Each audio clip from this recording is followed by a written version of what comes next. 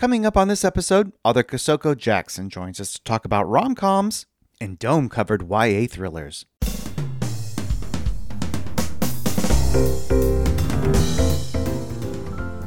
Welcome to episode 372 of the Big Gay Fiction Podcast, the show for avid readers and passionate fans of gay romance fiction. I'm Jeff, and with me as always is my co-host and husband, Will. Hello, Rainbow Romance readers. So glad that you could join us for another episode of the show. And it is also our sincere hope that you can join us on our brand new newsletter, the Rainbow Romance Reader Report. It's the new official newsletter of the show, and we have had so much fun with everyone that has joined us so far. Every week, we give you quick updates about what Jeff and myself have been up to. It's almost always about books. We'll also tell you about new releases and upcoming titles, as well as sneak peeks about what's coming up here on the show. New issues of the Rainbow Romance Reader Report come out every Friday. And if you'd like to sign up, you can do it at biggayfictionpodcast.com/report. One of the things I want to tell you about is a brand new promotion that's happening with a group of amazing authors. Now, y'all know I love second chance romance. It's like one of my major trope jams. And there is a second chance romance promo happening right now, going through Monday, April 25th, that features 30 authors, including some of my very favorites. Amy Aslan, Anita Sunday, B.A. Tortuga, Claire London, Garrett Lee, Jay Northcote, Letta Blake, R.J. Scott, Rome Parrish, Susan Scott Shelley, and V.L. Losey. And that's just a portion of the authors who are in this thing. And hey, guess what? The Hockey Player's Heart, the second chance romance that Will and I wrote together, is part of this as well. And it's on sale for the very first time at a very good price of 99 cents. To see all the books, you can go to biggayfictionpodcast.com/SC, as in second chance, biggayfictionpodcast.com/SC, or you can find the link in the show notes. Don't miss your opportunity to check out some of these books before that promotion ends on Monday, April 25th. Now, before we talk to Kosoko Jackson, I want to take the opportunity to review Kosoko Jackson's YA thriller, Survive the Dome. It's such a different book after reading the rom-com that is I'm So Not Over You to move over to this thriller.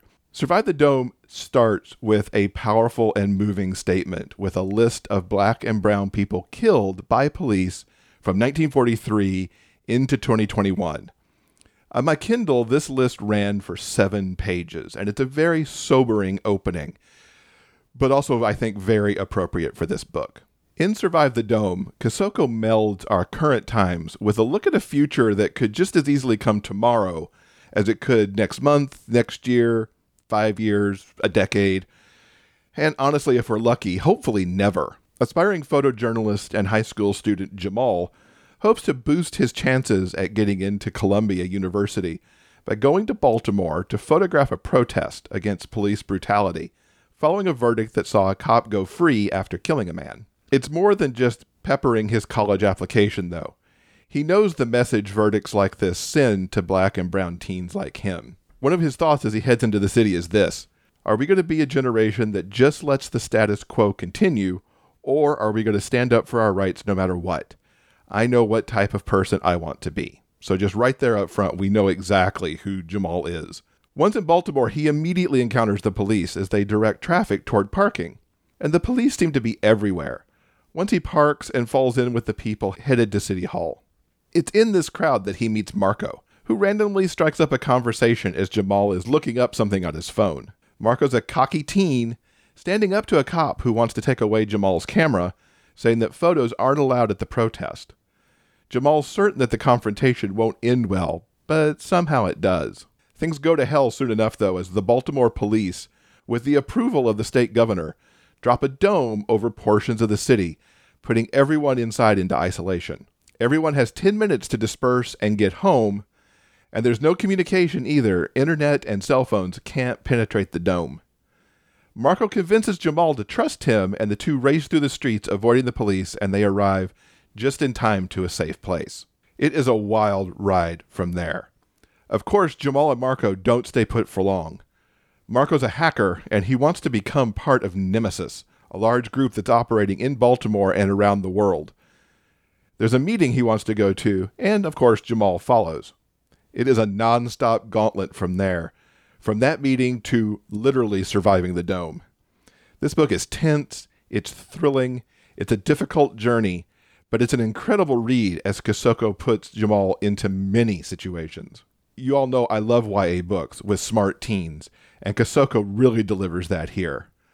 Jamal is smart, able to put facts together, and he has a keen awareness of the situations he's in and how to navigate them. He's not perfect, though. Sometimes he says way too much. Sometimes he doesn't act fast enough. He can make mistakes like everyone, but you can't help but root for him. And it's the same for Marco. Marco's smarts are different coming on the technical side, but he is a great companion for Jamal because of their differences. For example, Marco often acts impulsively while Jamal thinks things through. So these two kind of balance each other out really nicely.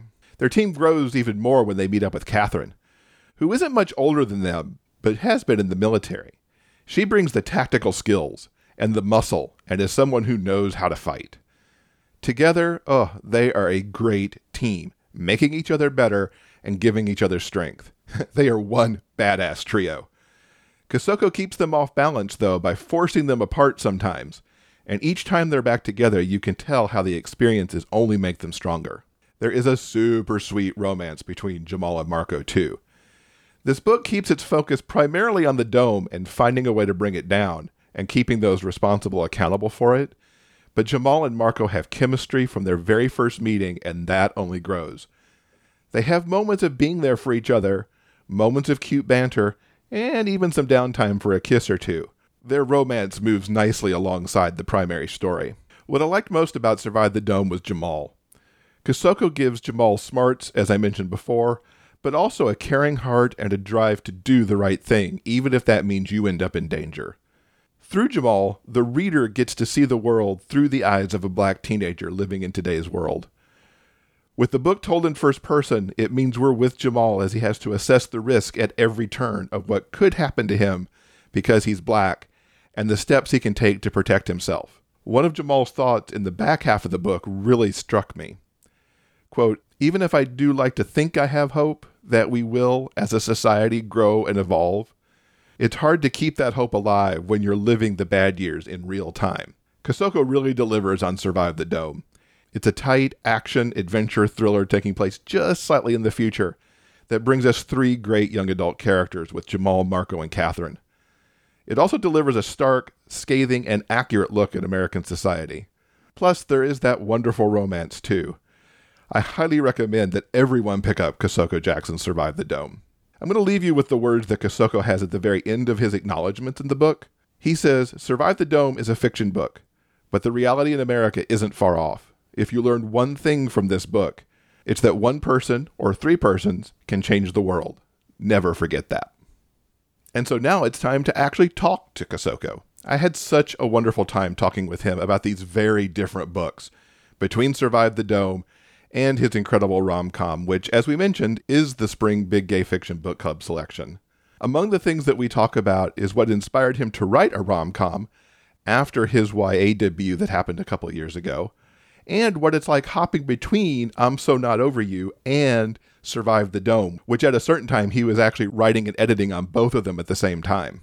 We also talk about the representation of black and brown people that he brings to his fiction, and of course he's got some reading recommendations and details on what he's working on next. Kosoko, it's so great to have you here, and so excited we get to talk about your great books. Thank you for joining us. Thank you for having me. I'm super excited. So we have to start off talking about I Am So Not Over You, which of course is our Spring Big Gay Fiction Book Club selection.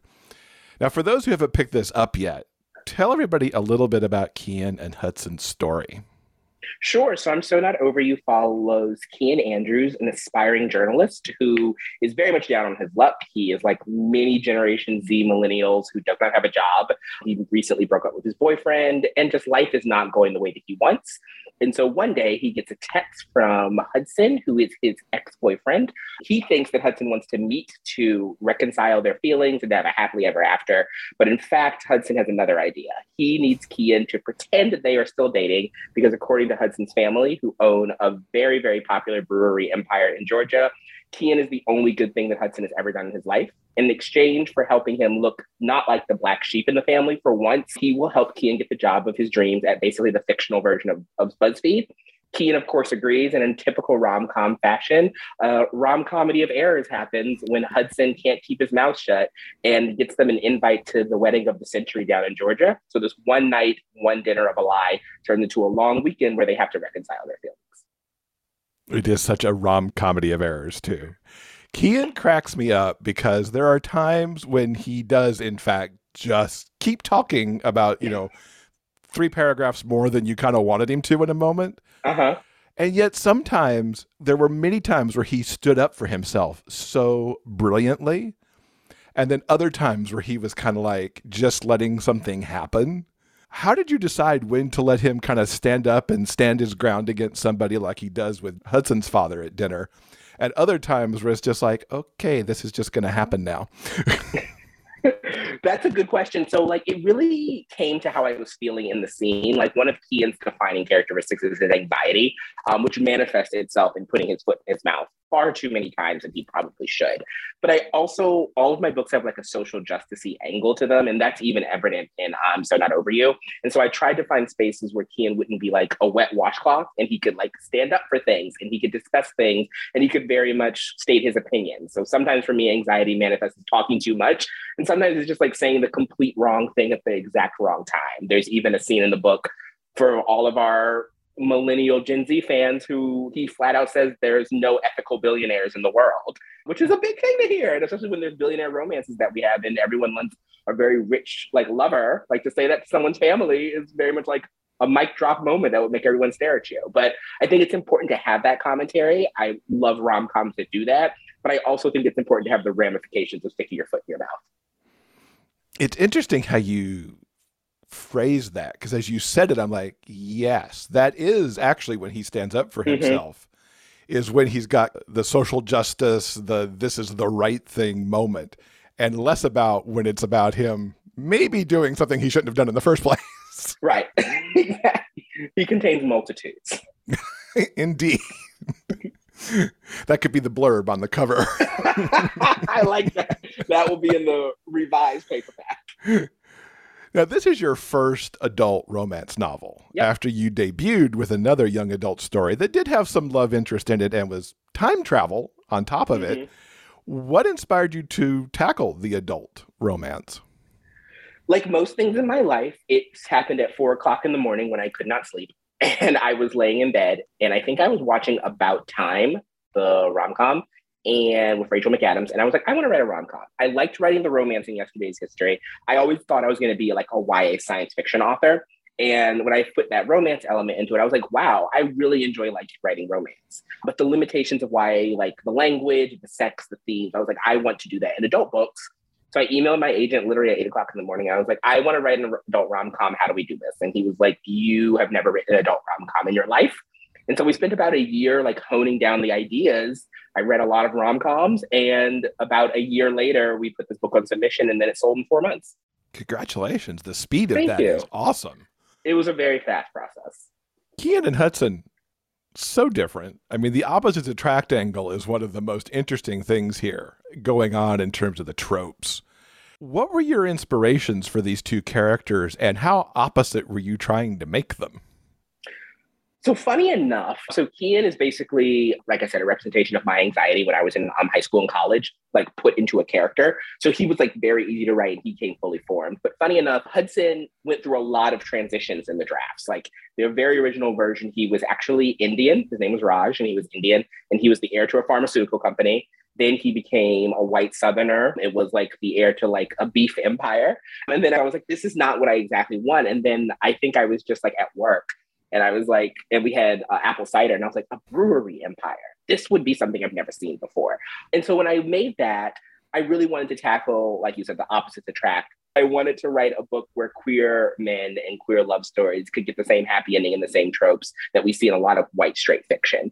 And so like billionaire lovers, opposites attract, rom-coms that don't deal with like heavy themes of homophobia or closeted men was something that I really wanted to do. I just wanted to write a really good happily ever after, but I also wanted to make it commercial enough to fit into the tropes of rom-coms.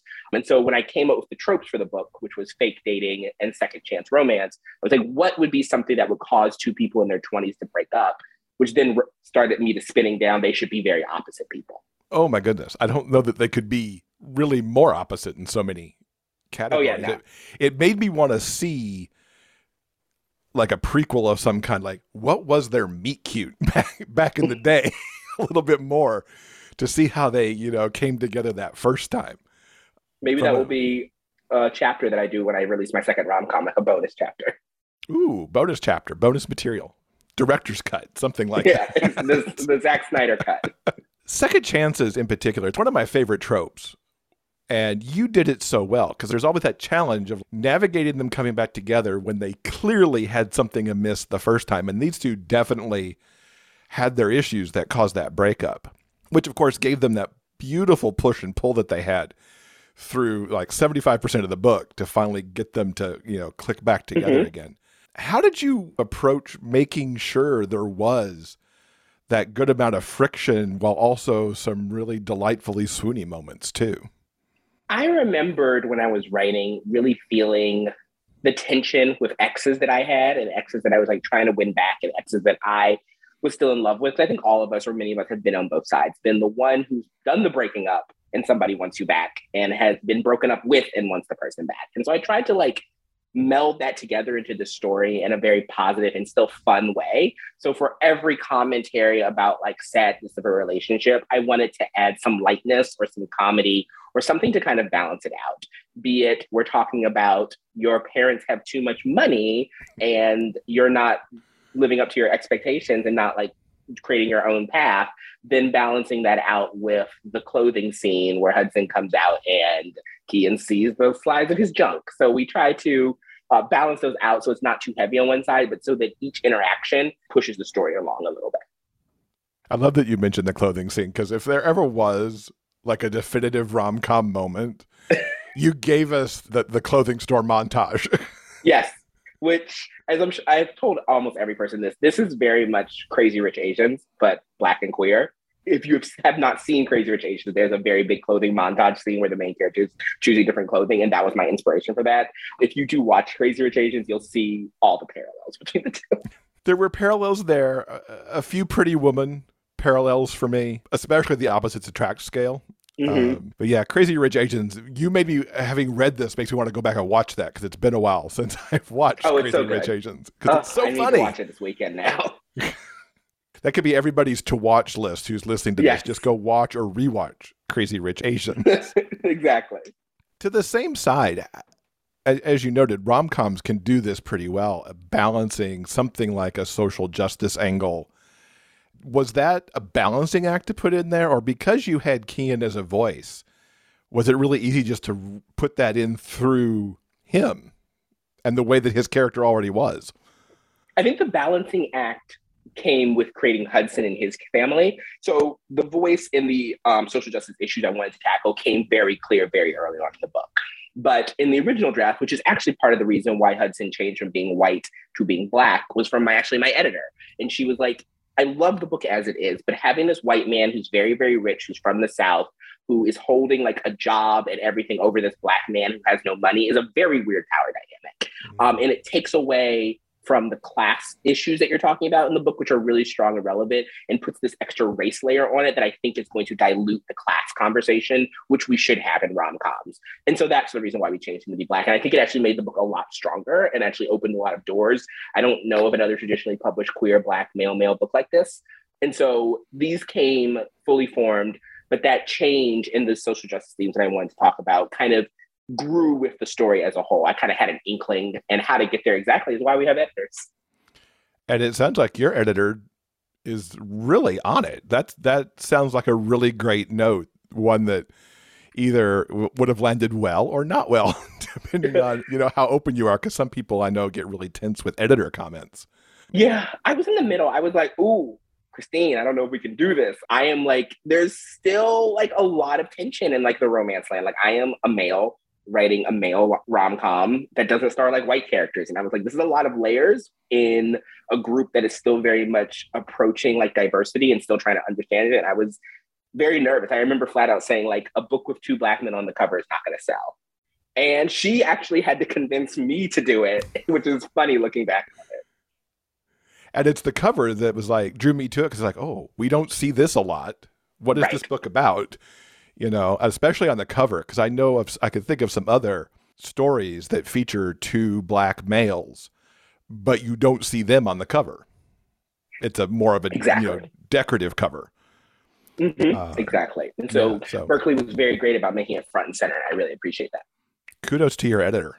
Yeah, good stuff. So you're a fan of rom-coms, but why write a rom-com? Why was this a rom-com and not just a romance? Well, for a couple reasons. I wanted to expand my writing skills. So my debut, Yesterday in History, has romance, but it's definitely not a rom-com. And I think I found some of the favorite scenes that I like to write were those romantic scenes. And I wanted to make sure that there was a happy ending in there. And I really just wanted to write something light.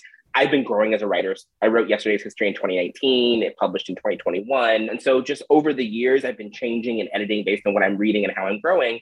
And I think it was just like a very slow but natural shift into wanting to write a lot more positive and happy work. I think that a lot of young writers, especially me, think that like deep work, typically the work that gets the most like recognition is like the gritty, dark stuff.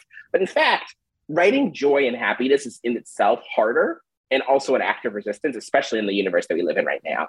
And I'm just really enjoying, as I get older, writing happy stories instead of just writing like shock jock sad stories.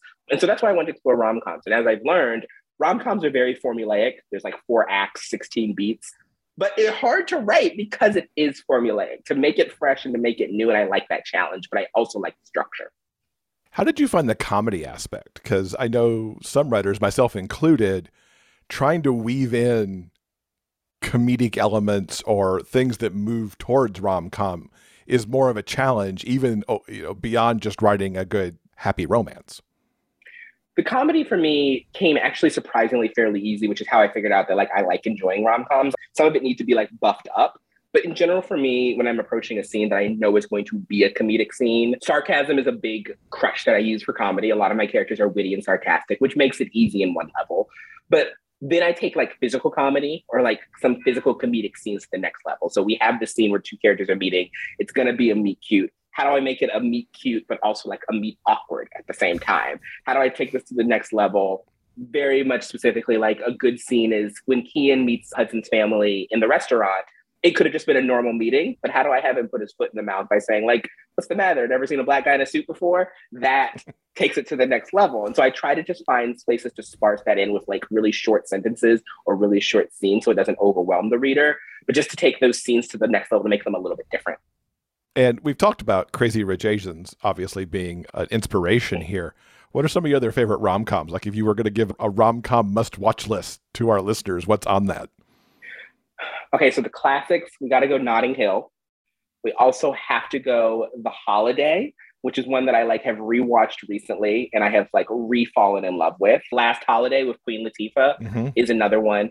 And this is a debatable rom-com, and I've gotten like 50% of people like that is a rom-com and 50% who are like, that is not a rom-com and how dare you suggest it. But P.S. I Love You is one of my favorite movies of all time. I think that's a rom-com. It makes you cry and it makes you sob, but it's a beautiful movie. It really is. I don't mind sobbing in the middle of a rom-com. You can have all those emotions.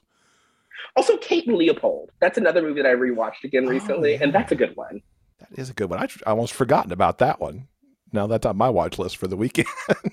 I had a person who interviewed me before, and I was like, Sleepless in Seattle, When Harry Met Sally, and she's like, what are those? And I was like, wait a second. How do you not know our queen, Meg Ryan? Like, what? I was insulted. You gave her a whole Netflix list to go I watch. Did. Like, if you don't know the Queen Nora Ephron, then you need to like redo all of your like cinema. Right? You have something perfect. I was like, the quintessential orgasm scene in the restaurant. And she was like, I've heard of that, but I never saw it. I was like, oh my God. So I'm going to throw this question to you that I didn't prep you for because it's one that maybe needed some prep. If this was getting cast as a rom-com, who are you putting in it as a wish list? You asking me these questions that definitely need prep. So the thing about Black rom-coms and Black movies is that there's not many Black actors, which is a whole other issue. So when we cast, it's a little bit hard to find like in the right age range. But I would probably cast, if we weren't caring about ages, because actors can play younger, Jesse Williams is Hudson, which was my inspiration. A guy named Rome Flynn is for Kian, if you took away his tattoos. There's a Black girl in How to Get Away with Murder who would play Olivia. And Divya doesn't have a casting yet. I would need to find that for her. But those are probably like the main three. Okay. Yeah, because I was curious also who would play Divya, because she's awesome. She's my favorite character in the whole book. And I could see that because, I mean, the fact that you've created a lawyer who chills out as a bartender, where did you even come up with that? Was that like just a 4 a.m. inspiration moment or?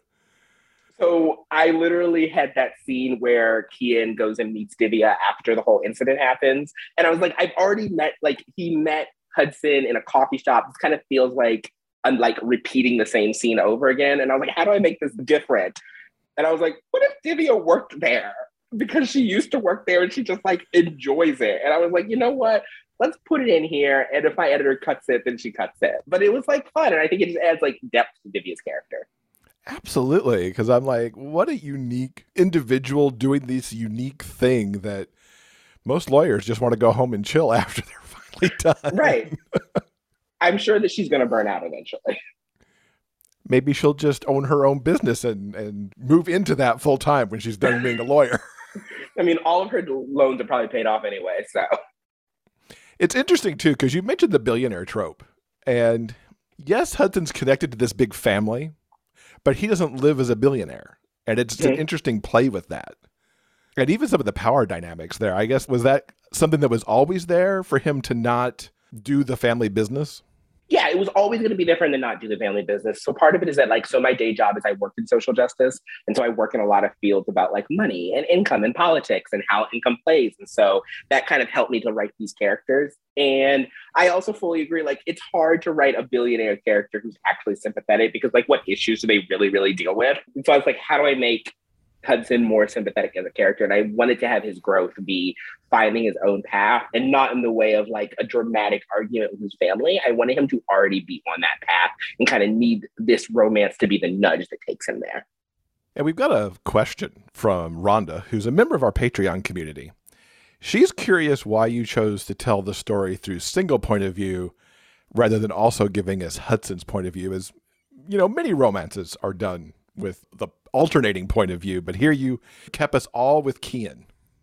So Rhonda's going to be calling me out with this question. I wasn't confident that I could do dual perspective. So part one is that I am a first person writer, and dual perspective first person, if done well, is exceptional. But if it's done poorly, the two characters sound the same and it makes the book a mess.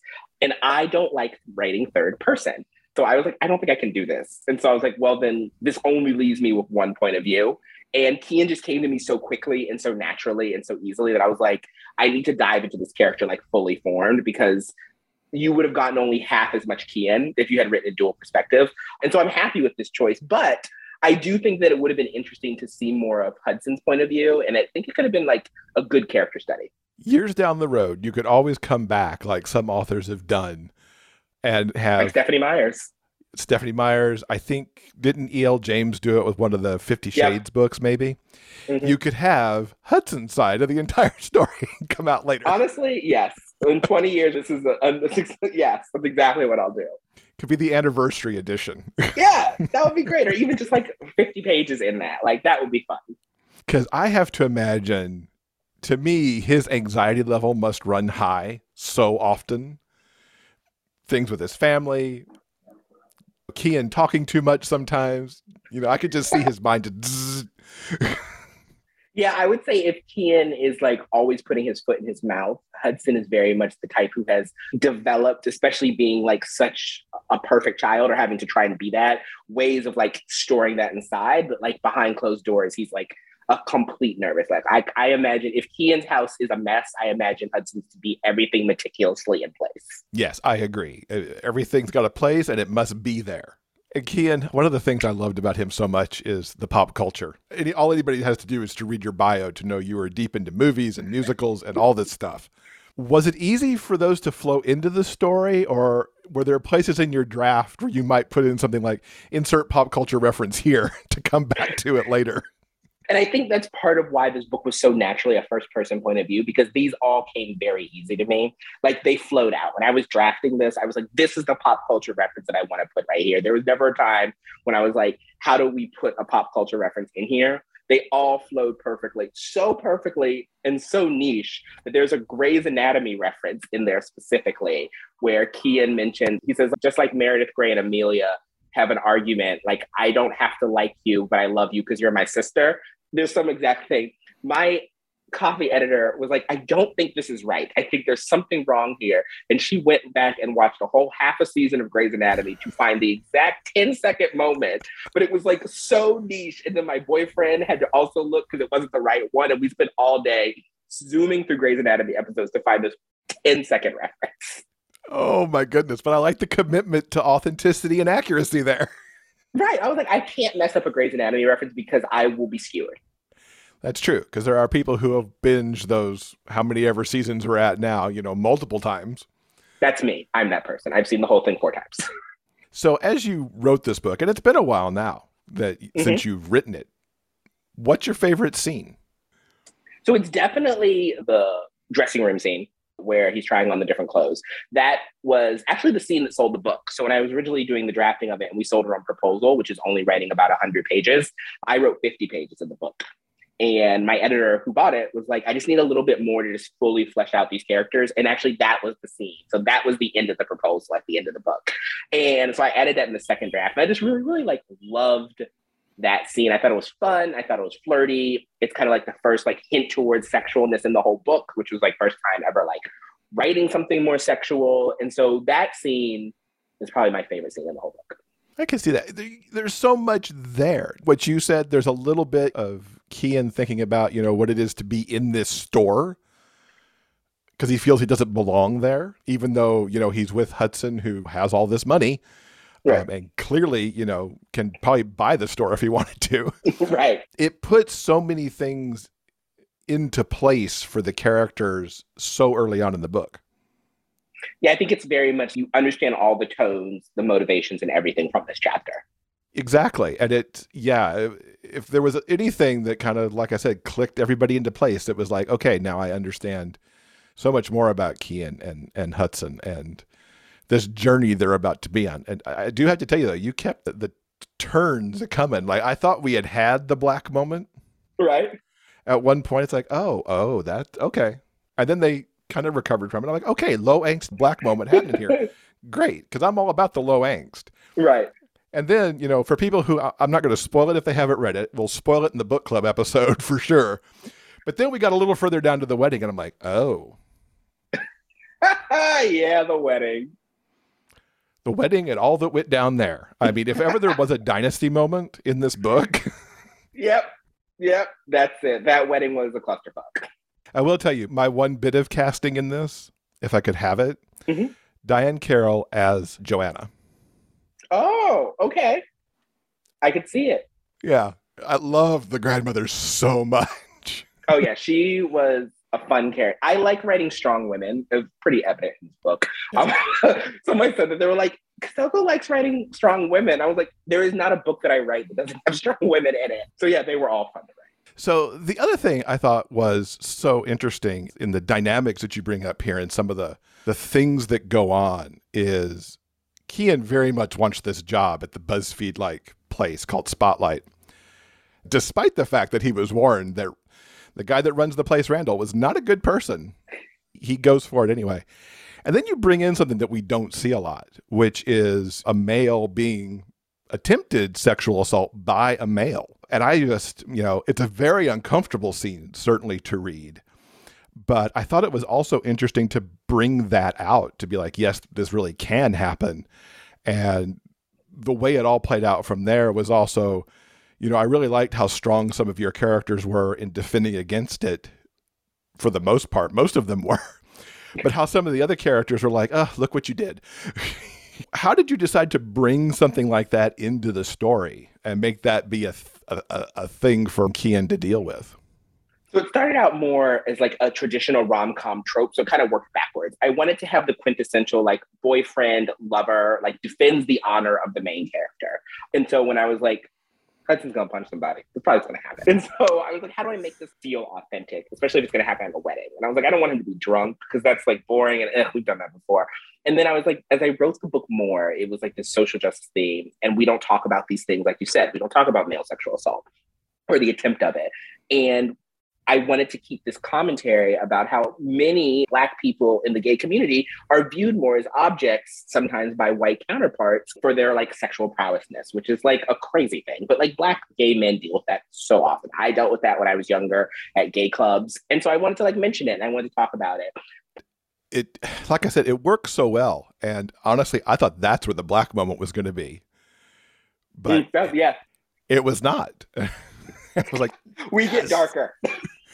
Well, it got darker, but I mean, between Hudson and Kian, it wasn't really, I mean, it was a thing, obviously, because it was trauma, but they supported each other to the other side of it, as opposed to one of them, being frustrated or walking away from the other or whatever that could have been. Exactly. I felt like it actually, in the long run, kind of drew them closer together to set us up for much more later.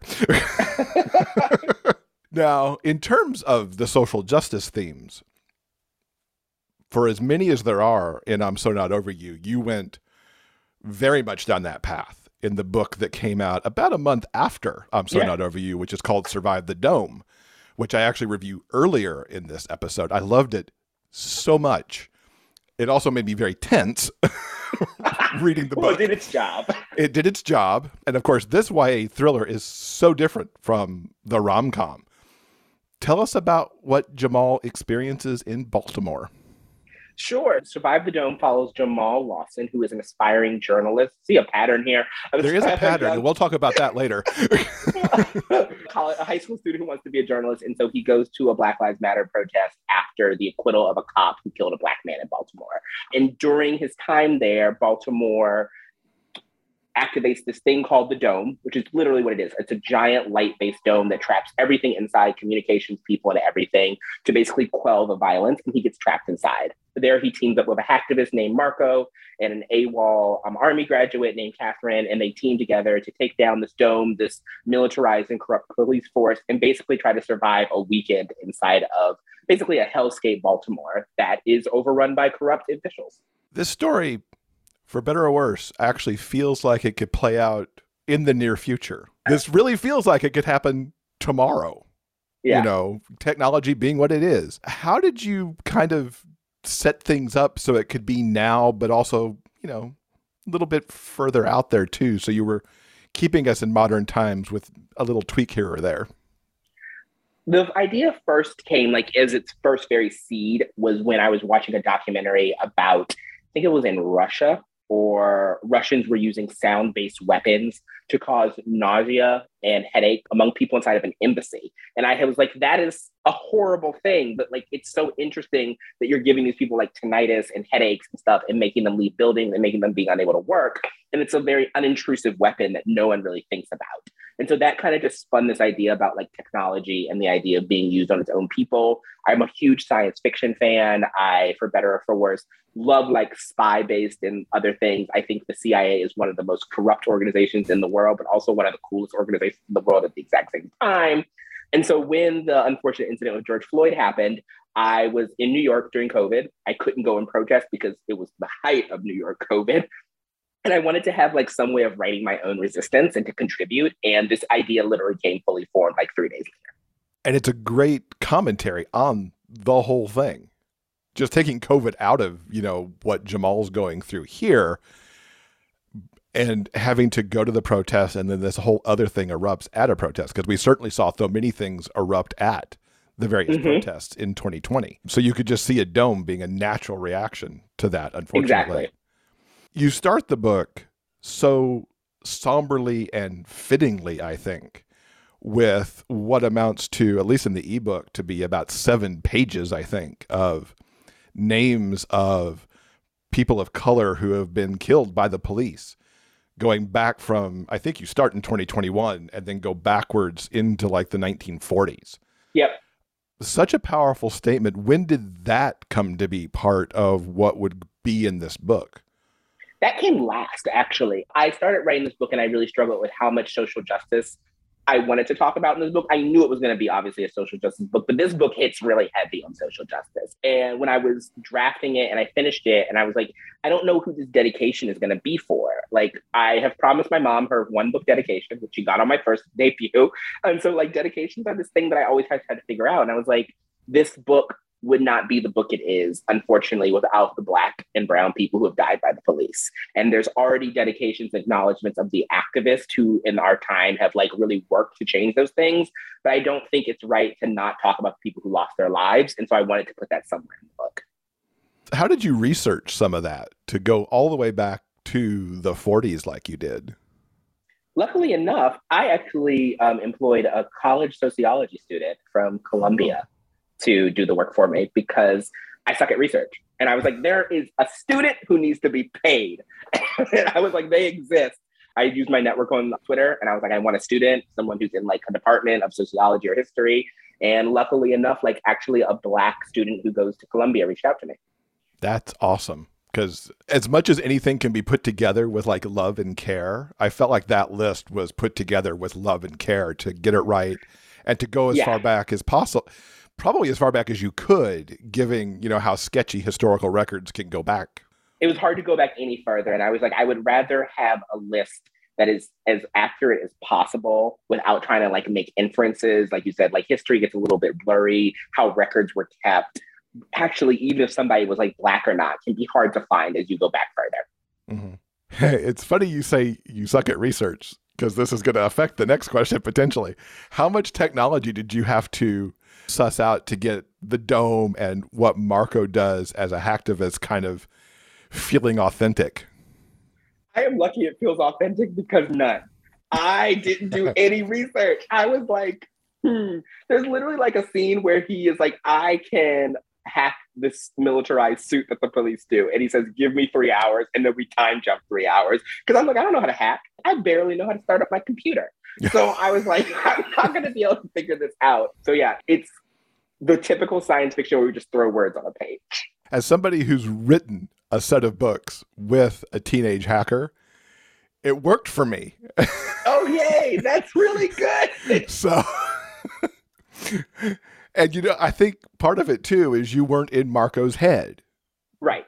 Which I was in the hacker's head. So I had to at least know to figure out some of it. But staying with Jamal, the journalist, you know. That was easier. That was easier. Like, I know that we can have programs that automatically run if like X isn't done. I know that we can do things like that. I know that we can pinpoint and triangulate locations. I know the basics. The dynamic that you set up between Jamal, Marco, and Catherine was so amazing. The way they help each other, but yet they're kind of wary of each other as they kind of, you know, meet up for the first time, and even as they're getting together and like figuring out what to do next. But ultimately that team bonding thing, there was so many emotions and issues and everything with it.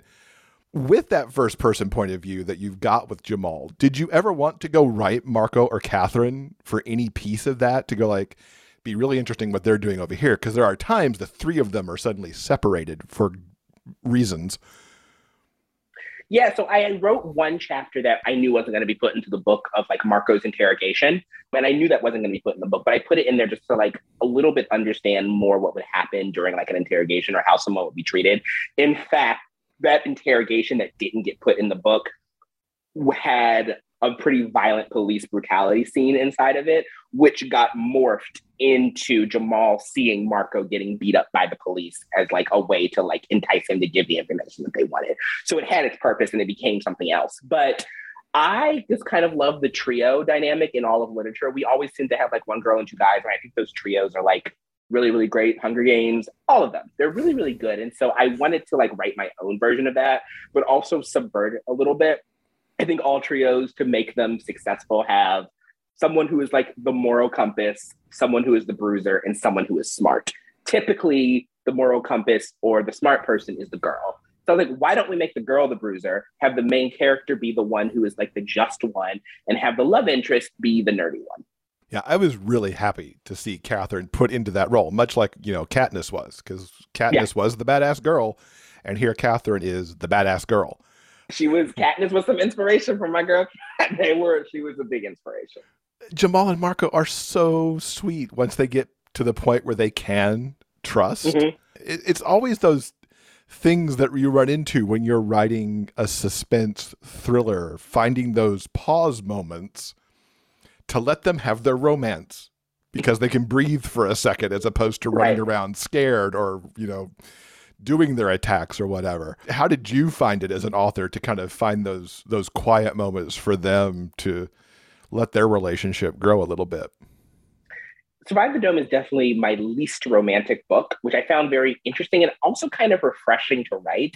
Like, this romance, I would say, is like the tertiary plot of the book, and it kind of just comes naturally through the story. Like, who knows if we continued this on for a series, if Marco and Jamal would actually be like an OTP that end up together. But in this moment, like, they need each other and they have enough in common and they're very good together. And I like to think they would end up together in the long run. They just came naturally. Like, I felt like the scene in the house, like, that was a very good pause moment. And that seemed like a great time to start that romance.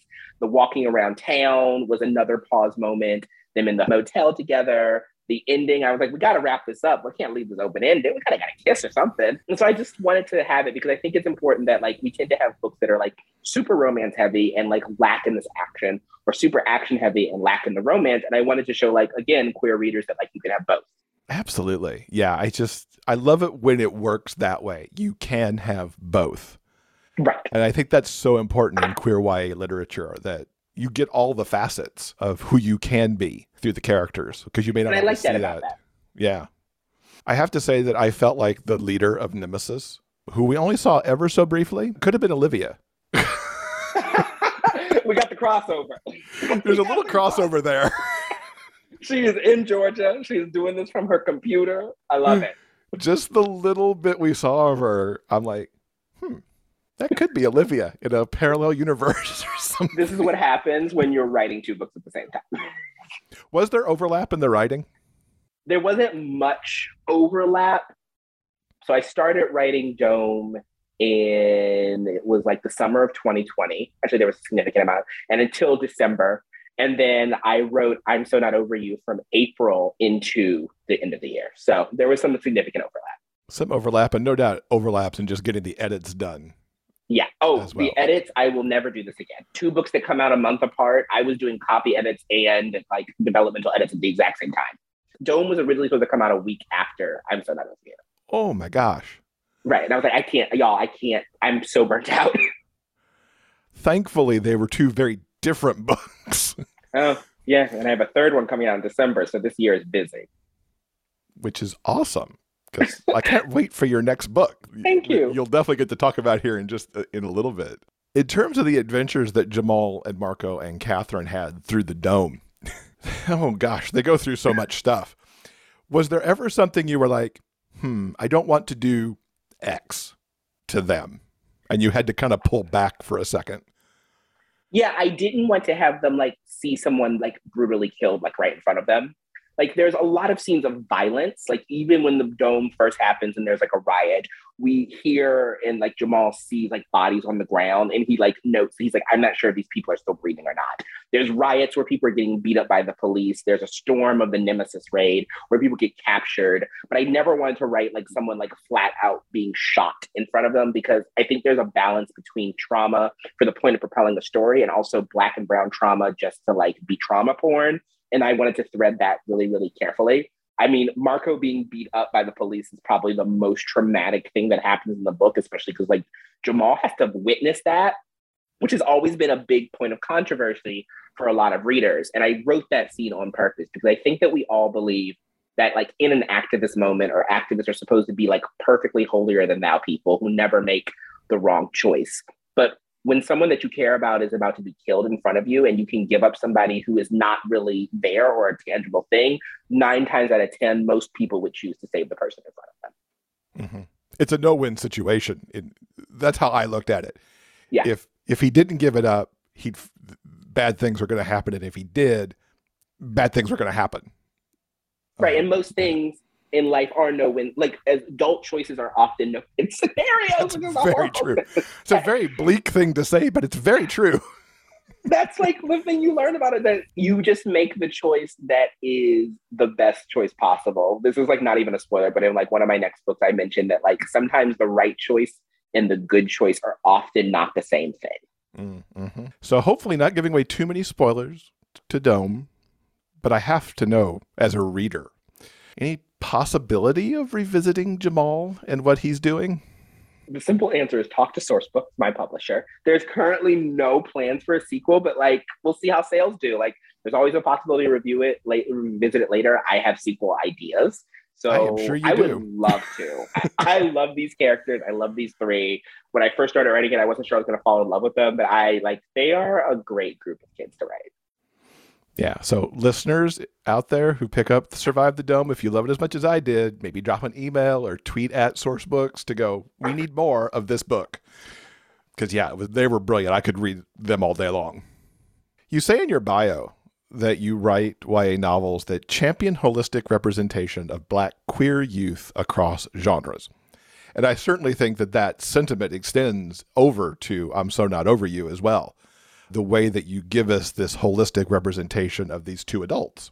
With the POVs really of both books, I mean, I feel like I got a look inside an experience that I don't live at all. Mm-hmm. We've talked about this a little bit, but, let me just ask kind of the direct question here, the approach that you take to bring this authenticity to your stories and then manage to weave it into the narrative so that it doesn't become like an information dump that I'm like, please understand all of these things, but something that keeps coming up very organically through the stories, whether it's, just like how Kian feels going into a clothing store or really Jamal's entire experience in Baltimore.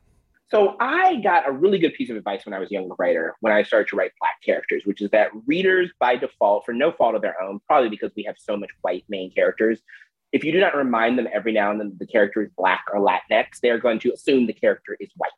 I think a good example is The Hunger Games and Rue. We're still having these arguments that like Rue is not Black in the book. And so that's like a big thing that I take in mind, that like info dumping and just putting like in the very, very front, like this is how it is to be Black and here are the struggles of Blackness, is not as powerful as threading it to the story, because it shows how pervasive, if it's a book about white supremacy, a book about racism, is actually inside of these communities without bogging down the reader in a way that's like, oh, this really affects every asset. Like being Black isn't itself a political identity, and everything about this affects every single thing. Like there is not a scene with Kian where his Blackness is probably not a major feature. And if you had made him white, the scenes would be drastically different.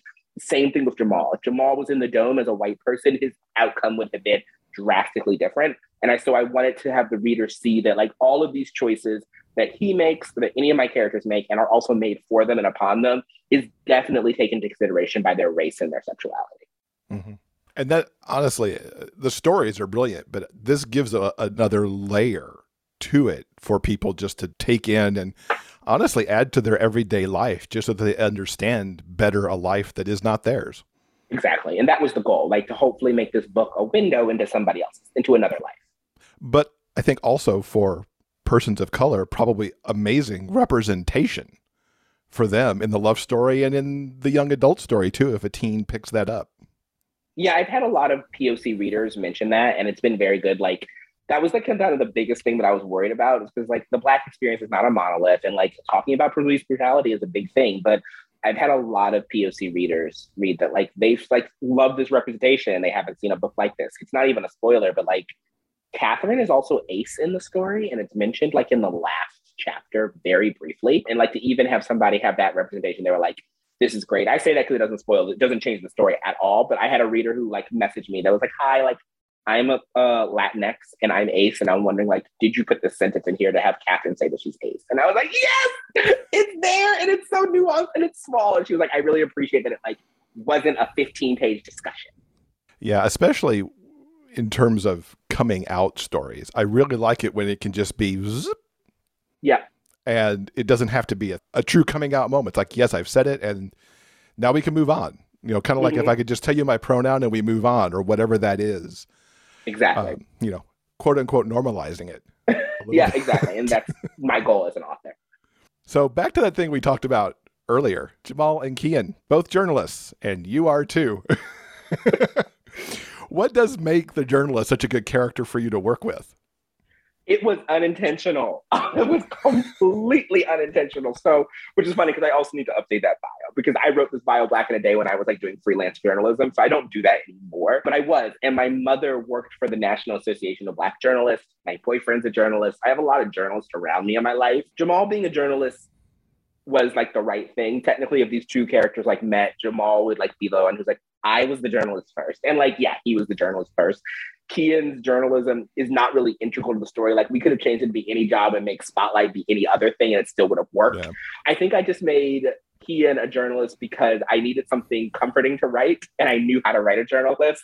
And there's a lot of rom-coms that have journalists. Like also The Holiday has a journalist in it. And so like, it's just such a good rom-com character that we always seem to have it. Like Roman Holiday has a journalist. I think rom-coms love their investigative characters who have to like investigate a person, but they discover their love along the way. So going back in your history, what got you started writing fiction? So I wrote my first story when I was 6 years old. And it was a story that I read during my parents during the commercial breaks of Wheel of Fortune. And it was about two kids who went into the woods and got eaten by a bear.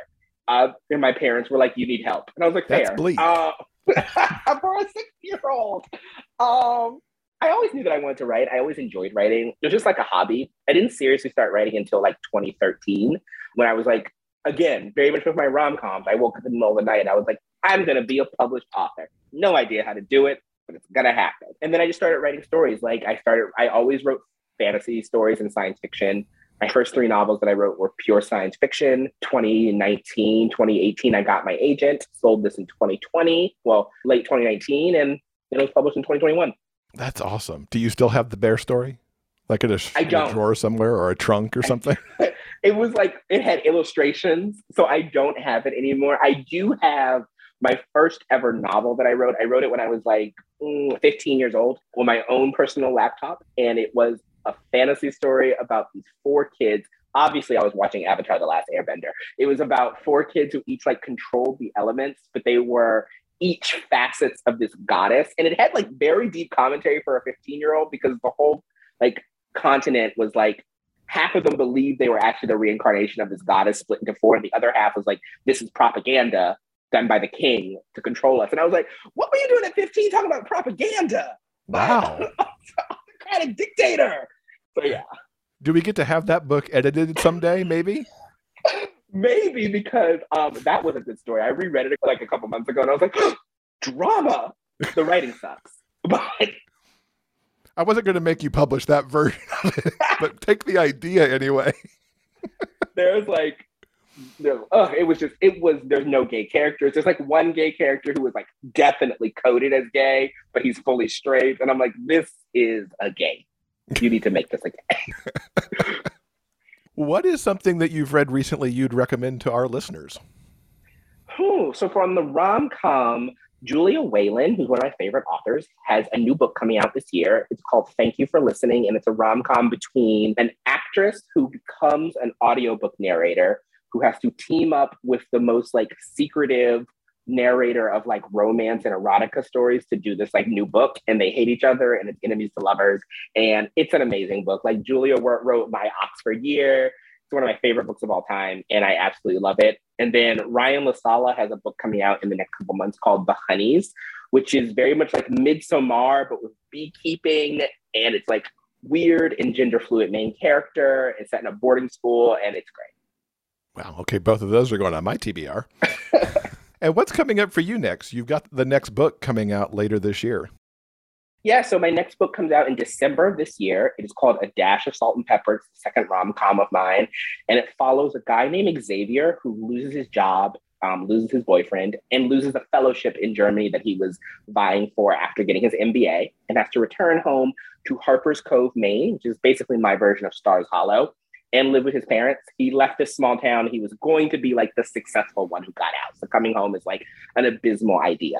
But lo and behold, he gets a lucky opportunity when someone drops out of this Berlin fellowship, but he has to raise $6,000 in order to reserve his spot. And there's only one job available in town, which is working for Logan O'Hare, who owns this hip new restaurant called The Wharf and who needs a sous chef.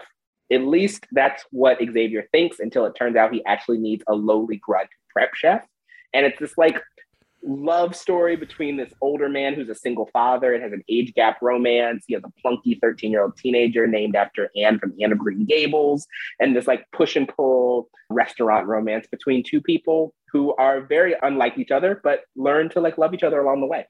Oh my gosh. I need that now. Stars Hollow, chefs, food. I'm there. Age gap's one of my favorite things because it's always interesting to see how those dynamics play. It's a fun book. Like, Logan is very much inspired by Milo Ventimiglia, which is how the Stars Hollow thing came. I'm like, it's Milo Ventimiglia with tattoos and a beanie and with like salt and pepper hair. And my editor was like, write it right now. Like, I don't need to know anymore. What else is on your release schedule that you can maybe tease us about? What else is on my release schedule? A lot. I have my next YA that comes out next year. I think it's fall of 2023. It's called The Forest Demands Its Due, and it's my foray into like gothic fantasy horror. It follows Douglas, who is a Black kid who gets an elusive invitation to this very prestigious boarding school in upstate Vermont after he was almost found guilty of setting a fire that killed 13 people in Washington, D.C., that he swears he did not do. And this acceptance into the boarding school is given to him by the headmaster at Regent Academy, it's a king and queen making school across the world. So he takes the invitation basically to get himself an acquittal for this trial, attends the school thinking that he's just going to be a token Black kid, but quickly learns that Regent Academy in Winslow, Vermont has this curse that anyone who dies inside of the town is stricken from everybody's memory and stricken from existence.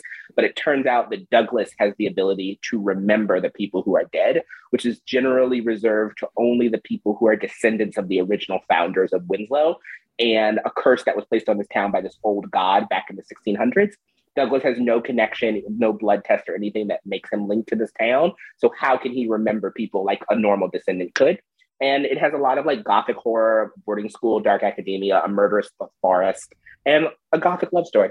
I don't even know how to process all that, but I'm very intrigued by it. You kind of had me with, and he remembers. Thank you. You're right. So many different, you've got the couple of rom-coms, and each of your YAs are also very different. How does your agent deal with all these very different books? Because I don't think you could say at this point that there is a brand that is Kosoko Jackson. Yeah, so my agent and I had a long talk about it in the very beginning. And so like my brand is just like social justice and Black queer main characters who like don't die. That's kind of like my Jordan Peele-esque brand. And so like that's the thread that I keep between my books. Like a Kosoko Jackson book has all the same themes: social justice, like Black people finding their place in the world. The genre might change, but that's always a quintessential theme. In every facet of my life, my jobs, I have jumped probably 6 jobs in the past like 5 years. My like professional academics, I did like 4 different majors in my college. I've never been someone who settles. And it used to be considered me being flighty. But in my writing, like it's helped me explore things that I like really want to explore. You always can't explore the same fields and the same themes and the same genres.